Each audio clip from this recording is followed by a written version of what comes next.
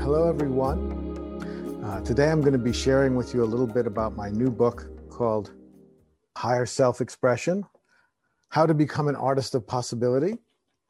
I'm looking forward to sharing some of what it's about with you because, as I said in my email, I honestly do think this is the most important book that I've written to date because it represents the conclusions I've come to so far about why spiritual life matters and how it works.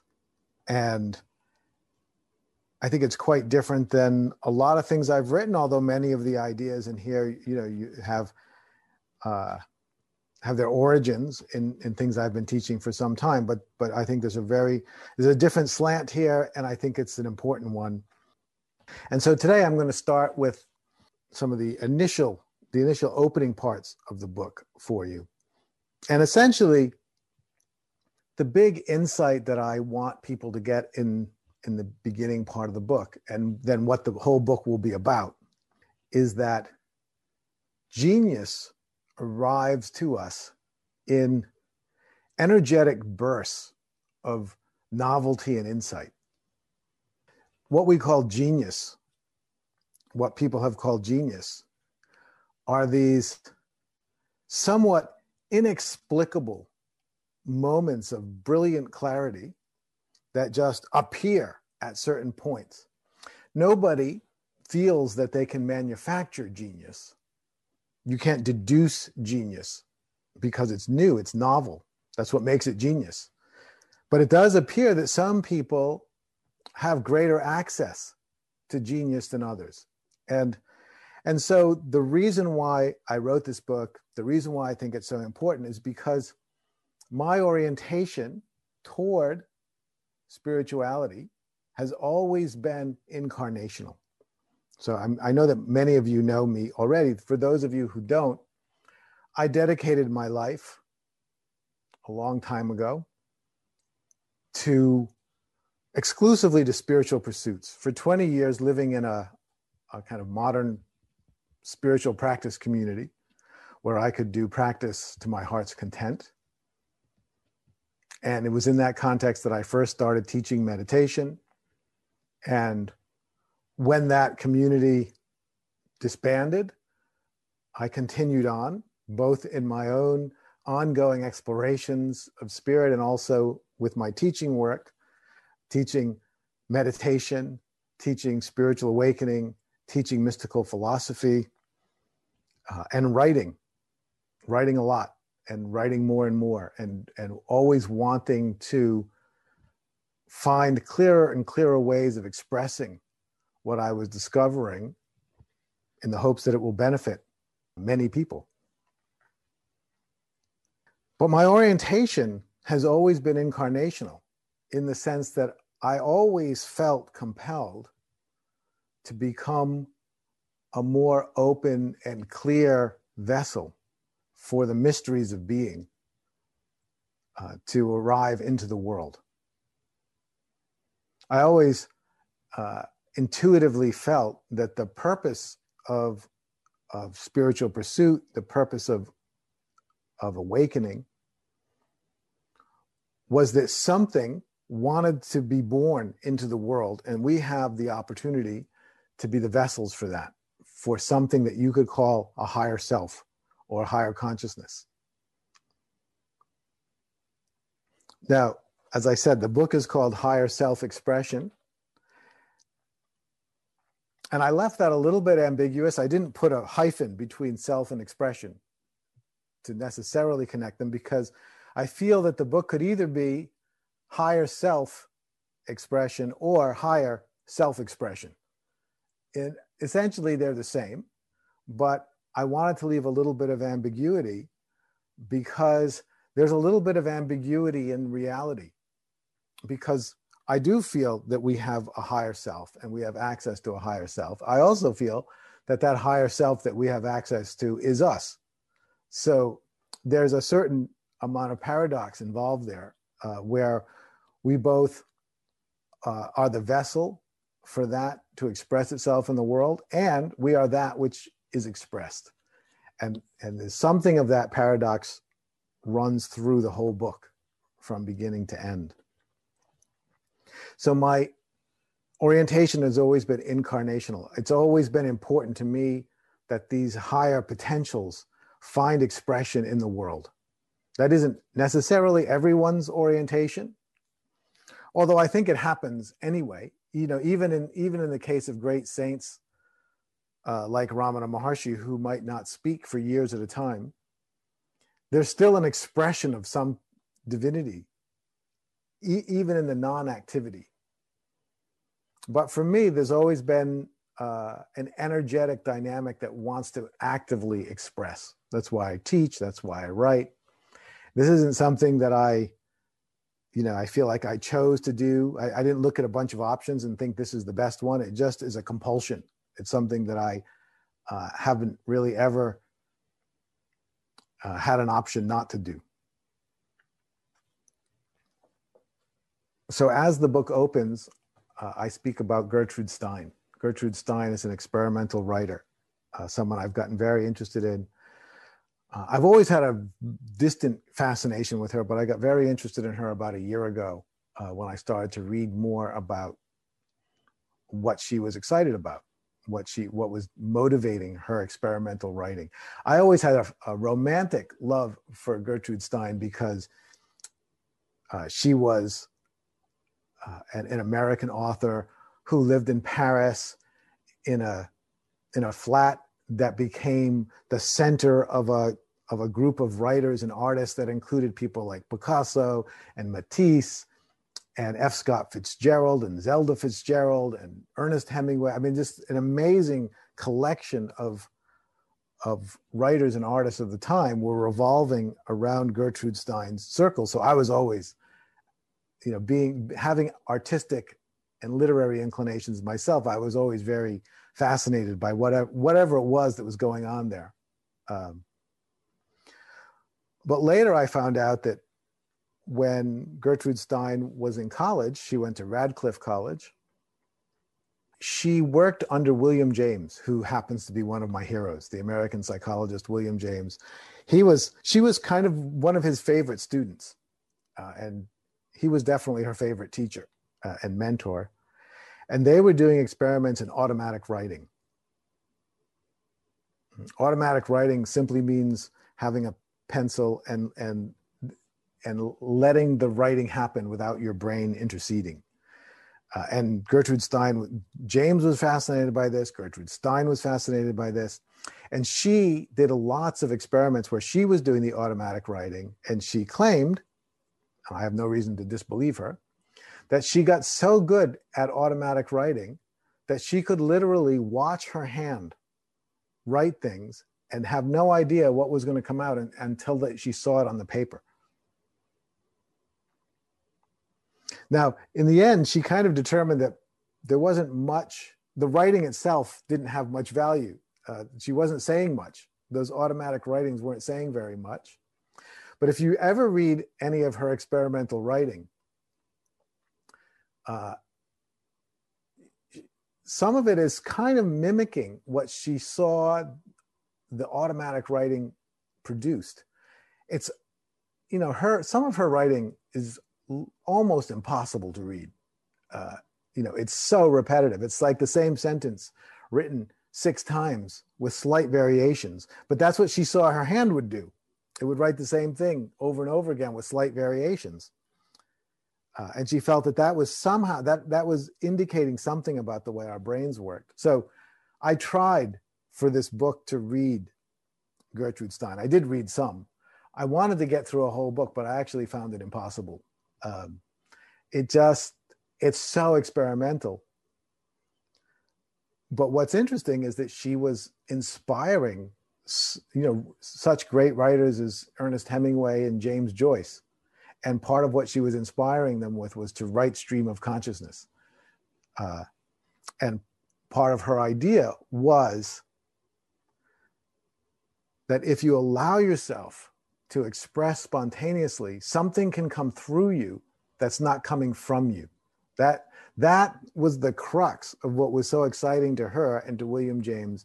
That's the first insight that I want to share in the book, that it's possible for you to act in such a way that something pours through you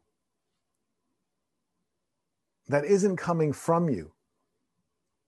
It's not coming from your brain. It's not coming from what you know. It's not coming from your experience. It's influenced by your brain. It's influenced by what you know. It's influenced by what you experience, but it's not coming from that.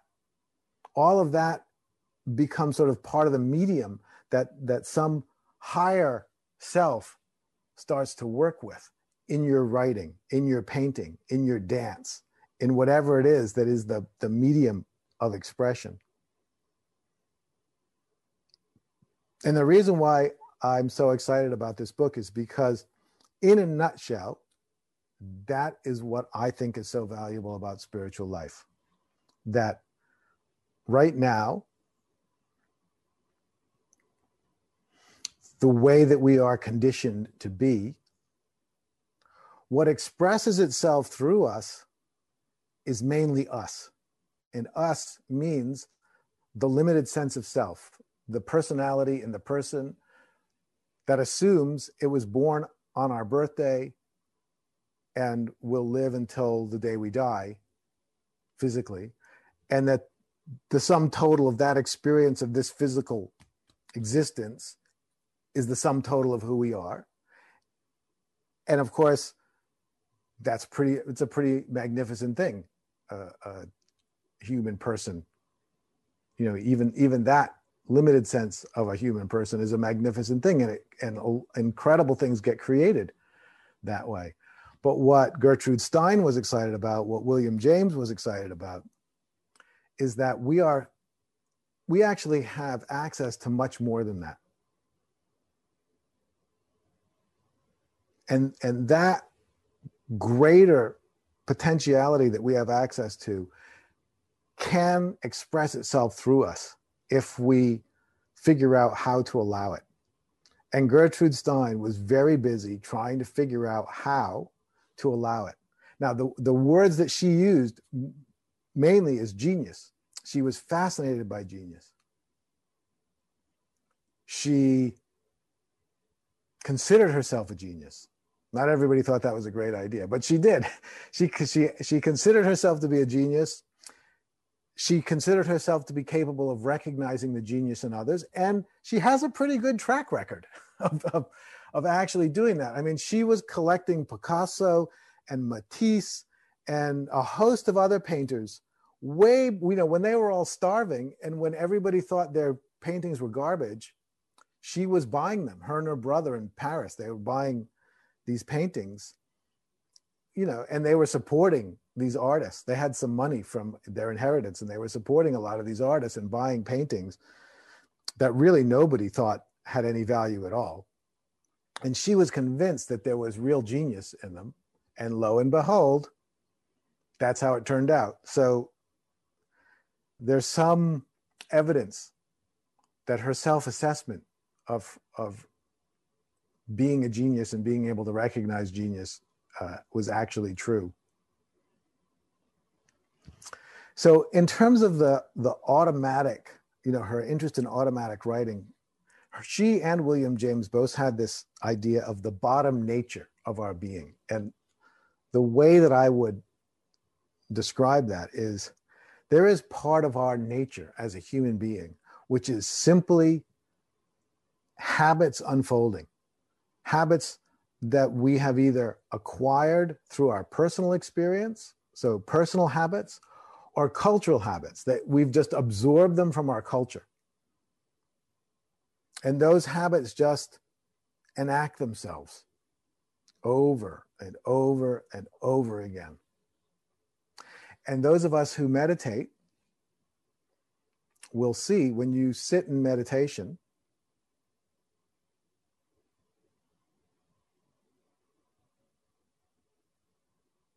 and you resist the temptation to do anything at all, so you just rest and relax. Now, when we do that in meditation, what we all want is for our brains to stop.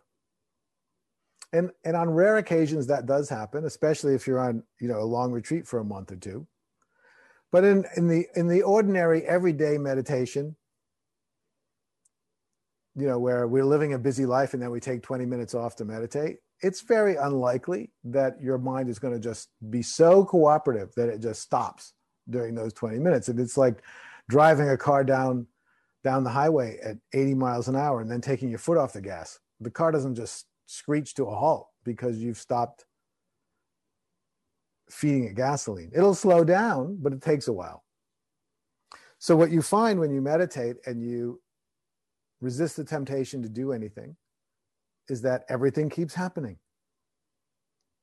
Now, unfortunately, what I have found, having taught meditation now in this form for, probably a good 15, approaching 20 years, is that a lot of people just give up at that point. And they give up because they think they're doing it wrong. Because they think that when they meditate, their mind should stop, which I can understand why they would want that. But it's not what happens. What people miss if they give up at that point is they miss the miracle, right? There's a miracle that's being displayed for you. When you sit in meditation and you make the effort to resist the temptation to do anything, and you see that everything keeps going, you could draw the conclusion, I must be doing it wrong, or this is too hard for me. That's the conclusion a lot of people draw after a few attempts, and they say, well, meditation is too hard for me, I can't do it. But the other way you can look at that is you resist the temptation to do anything, everything keeps going, and you realize, oh, I was never doing any of that. It was all just happening. It's not me. And that is the miraculous insight that meditation can give you. And some of you, I'm sure, have experienced it. Others may not have. But when you experience that, it is shocking, because you realize that you were never in there doing all that stuff. And the idea that you were in there doing it is just another habitual way of seeing yourself that also is not you doing it.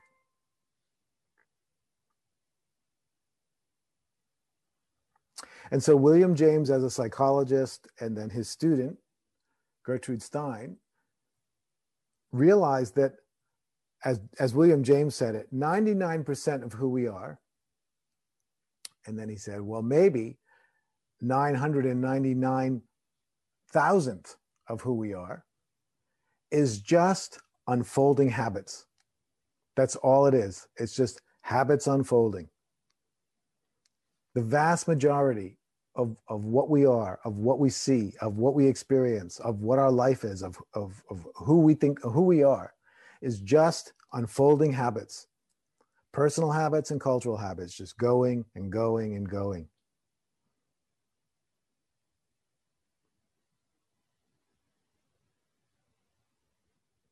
So you might find that utterly depressing. Oh my God, almost all of who we are is habits. William James and Gertrude Stein found that incredibly exciting for two reasons. One, James was really into the fact that we can change those habits. And he said if anyone realized how much their life could change by changing their habits, they would get started today, energetically and vigorously. Because those habits, that bedrock, that ground of habit is how your life emerges on top of. So one source of excitement is that those habits can change. There's another source of excitement that James was into and that Gertrude Stein was very into, which is that even though let's say that 999 parts out of 1,000 is habit, there's still the one part in 1,000 that's not habit. And that part is thrilling. Whatever is that little bit that's not habit is thrilling. And as William James would point out throughout his lifetime, essentially he felt that psychology, its highest priority should be focused on that little tiny part of us that's not habit. What is that part? And James, I think in some future call like this, I will share with you some of James's ideas about what's going on there. But right now, I just want to say Gertrude Stein's thought about that is that is genius. That's where genius comes from. Where does it come from? This whole book, Higher Self-Expression, is all about that little part of us that is genius. And it's about essentially two things. How do we gain greater access to that?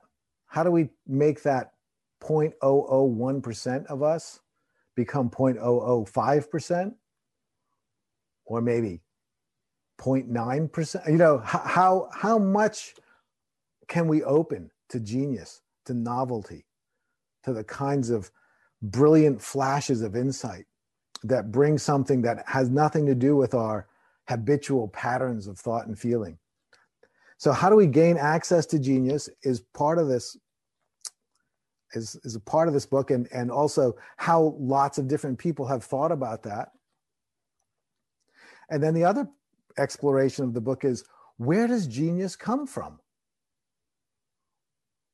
When we have these moments of genius, of clarity, where ideas come to us that have no precedent. You see, this is the thing about genius, is it's unprecedented. It's not like, oh, I know X, Y, and Z, and therefore this is a natural extension of what I already know. This is an unprecedented flash of suddenly seeing something that you never saw before. Where does that come from? And again, in the book, we explore that. I explore different people who've had different angles on that. And I really try to go a whole gambit of people that I find fascinating expressions of genius. So, and some of them are spiritual, people like Thomas Keating, the Catholic monk, or Ramana Maharshi, or Ramakrishna, great Hindu saints. Others are literary figures like Anais Nin and Gertrude Stein herself, of course, and the writer, the science fiction writer, Philip K. Dick. And others are philosophers, mystics.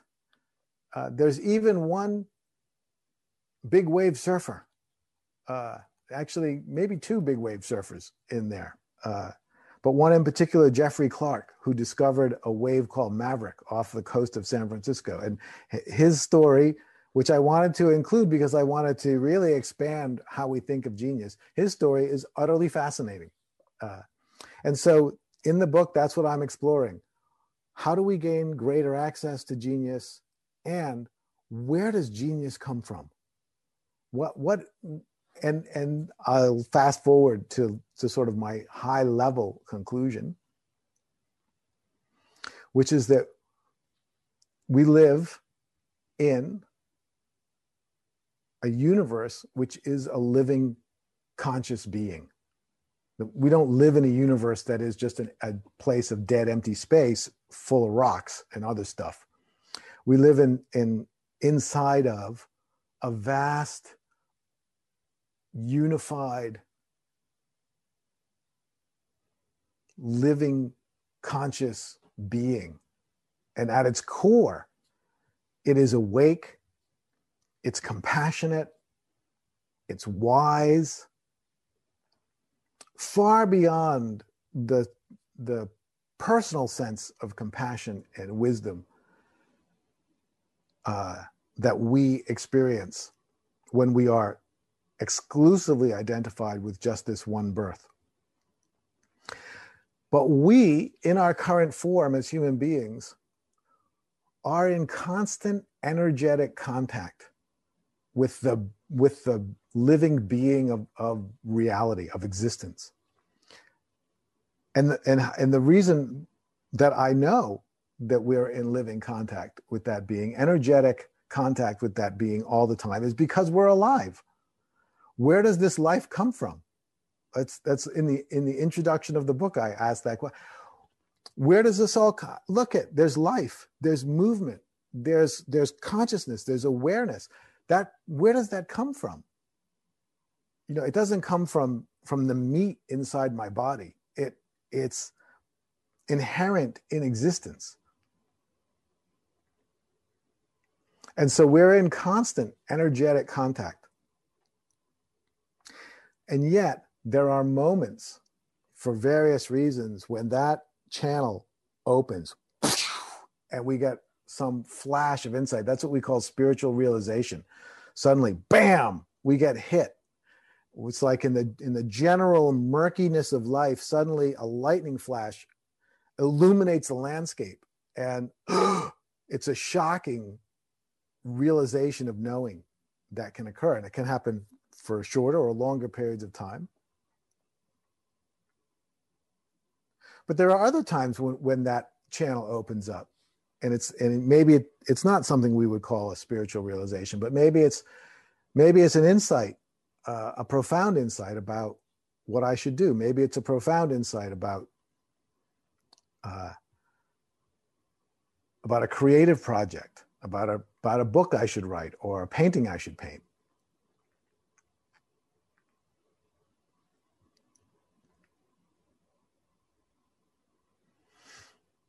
So I want to connect this to this idea of habit and the excitement that Gertrude Stein was feeling. In the book, I talk about John Dewey, another philosopher, a friend of our colleague of William James's, but younger. And John Dewey shares the same basic idea, that we are the unfolding of habit. And we can see this in our own life very easily. We wake up every morning, we take a shower, we get dressed, have breakfast, walk out the door. We don't really remember doing any of it. It all just happens. It's all just the unfolding of habits. And we've all had the experience of going through our morning routine in our normal unconscious way. And suddenly, we go to walk out the door and realize we don't have our keys. And when we recognize that we don't have our keys and our habitual pattern of being is disruptive, suddenly there's a little bit of a burst of consciousness. I have to find my keys. And now I have to break out of my habit pattern in order to consciously search for the keys. But then once I find the keys, I slide right back into my habits. I go back into the car, turn on the key, drive to work, don't remember any of it. So the way Dewey talked about that, and what I find fascinating about that, is that genius, what Gertrude Stein would call genius, Dewey called the energetic impulse of consciousness. That is what life uses when her harmonious patterns of being are disrupted. You see, as long as everything's moving smoothly, life doesn't bother with too much consciousness. It's not necessary. Everything's going smoothly. And consciousness is expensive. It takes an enormous amount of energy. We all know our brains take up an enormous amount of our actual physical energy. Being conscious and being awake is expensive energetically. And so nature seems to want mainly for us to act out of habit. But then in the course of life, sometimes habits get disrupted, in which case she zaps you with higher consciousness, with knowingness. And sometimes habits don't get disrupted, but they end up becoming dysfunctional for some reason. Circumstances change and the old habits don't work anymore. So this is what Gertrude Stein was trying to do in her automatic writing. She was trying to write, and this is why it's so hard to read her stuff. It's not because she's a bad writer. I mean, she was an incredibly accomplished, brilliant writer, but she was trying to write in a way that you couldn't go unconscious reading. That was her whole point, because she thought, well, now it's very interesting, because usually when writers are writing fiction for entertainment, for instance, they want to keep the writing as smooth as possible so that you can become unconscious, so that you can forget that you're reading and you can just get lost in the story. And the idea of good writing is that the writing will never get in the way. It won't become so disruptive that it pops you out of the story. Gertrude Stein was trying to do exactly the opposite. She was writing in a way that would never let you get into the story. It would never let you go unconscious, because you had to keep reading the same line over and over again with slight variations.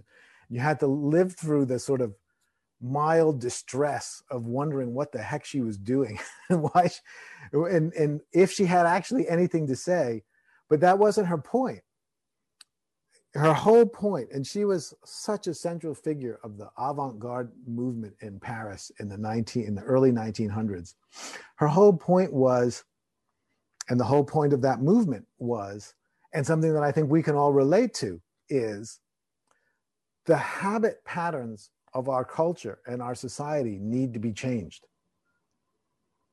Now, she may have had different reasons for believing that at the time than we have now. She wasn't facing climate change, for instance, but she realized that the habit patterns, the materialism of our culture, the narcissism of Western culture, that these things needed to, the lack of what she saw as a lack of depth, a lack of real care for finer, higher things in life, that this needed to change. And the only thing that could change it would be these bursts of genius, because nothing in the system can change the system, because it's all part of the system. That was the problem. No matter how much you might want to change the system from the inside, it won't ultimately work unless there's access to something beyond. There has to be something outside that can add novelty. Otherwise, your best efforts at change over time will reveal themselves to be just a variation of the same. And so when she was writing, when Picasso was painting, when the various people around her were creating art, part of what was motivating them was wanting to create art that would be positively disruptive to people's patterns of perception, so that it would wake them up, as Dewey would say, so that it would stop the habitual flow of assuming you always know what's going on and just moving from one moment to the next. And that stopping, that little gap where you get, oh, what's going on here?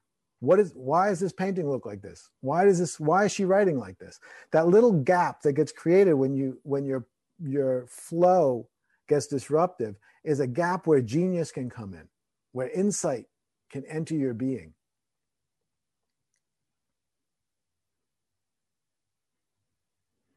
And so that's what Gertrude Stein was doing with her art. That's what she was eliciting in the people around her. That's what reading all about that was what started to get me very excited about writing a book. And from Gertrude Stein, the book just kept unfolding, and the different things that everything that I was researching led me to another thing. And I found these weaving patterns around the idea of genius that just went through everything, that went through art and literature and painting, but it also went through all kinds of different spiritual forms, different spiritual teachers. As I said, even big wave surfing has not just geniuses, but geniuses who had theories, had ideas about how genius happens. And that's what I've collected. So today I really wanted to start with this initial point of the book, which is that we live in a conscious, a vastly conscious, unbroken oneness that is a living being, that is existence, that is, what in a spiritual context you might call divinity or God. And that is what animates our life, that is what animates our mind and our thinking.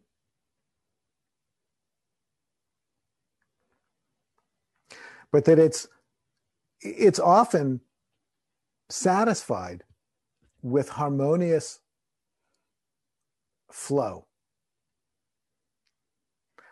But in instances where that harmony is disruptive, it will inject consciousness. And so, like Gertrude Stein, I feel like society needs, humanity needs, this planet needs some bigger injections of consciousness. And, the planet knows this too. So from one point of view, the planet is going to disrupt our habits. COVID-19, for instance, is a massive disruption of habit. And it is, and it will potentially awaken us to novel ideas. But through our spiritual pursuits, through our artistic pursuits, we can become more open to genius. We can become vessels that are more receptive, more available. And that's what I feel the whole point of spiritual life is. So I think that when I do a call like this again, I want to continue on from here and speak a little bit more about William James, because Gertrude Stein was distinctly avoidant of mystical things. But William James was quite the opposite. He was a rock star philosopher and academic who ran headlong into mystical things. And he was famous enough and popular enough that he could do it and not get fired. So he became the president of the American Psychical Research Society and was researching seances and mediums of all kinds, and developed a lot of very fascinating ideas about where genius comes from. Gertrude Stein she doesn't really go in that direction. She doesn't go in the direction of where does genius come from. She mostly speaks about how we can positively disrupt our habits so that we have greater access to genius. But William James is fascinated by where genius comes from. What is it that is expressing itself through us in these moments of genius? Where is this wisdom and compassion and higher consciousness coming from? I will end with that. In the meantime, please do read the book. And if you do, I would love to hear from you. So I'm always available. You can always contact me by email. I'd love to hear what you think as you read through it. And it's been absolutely wonderful to share with you. So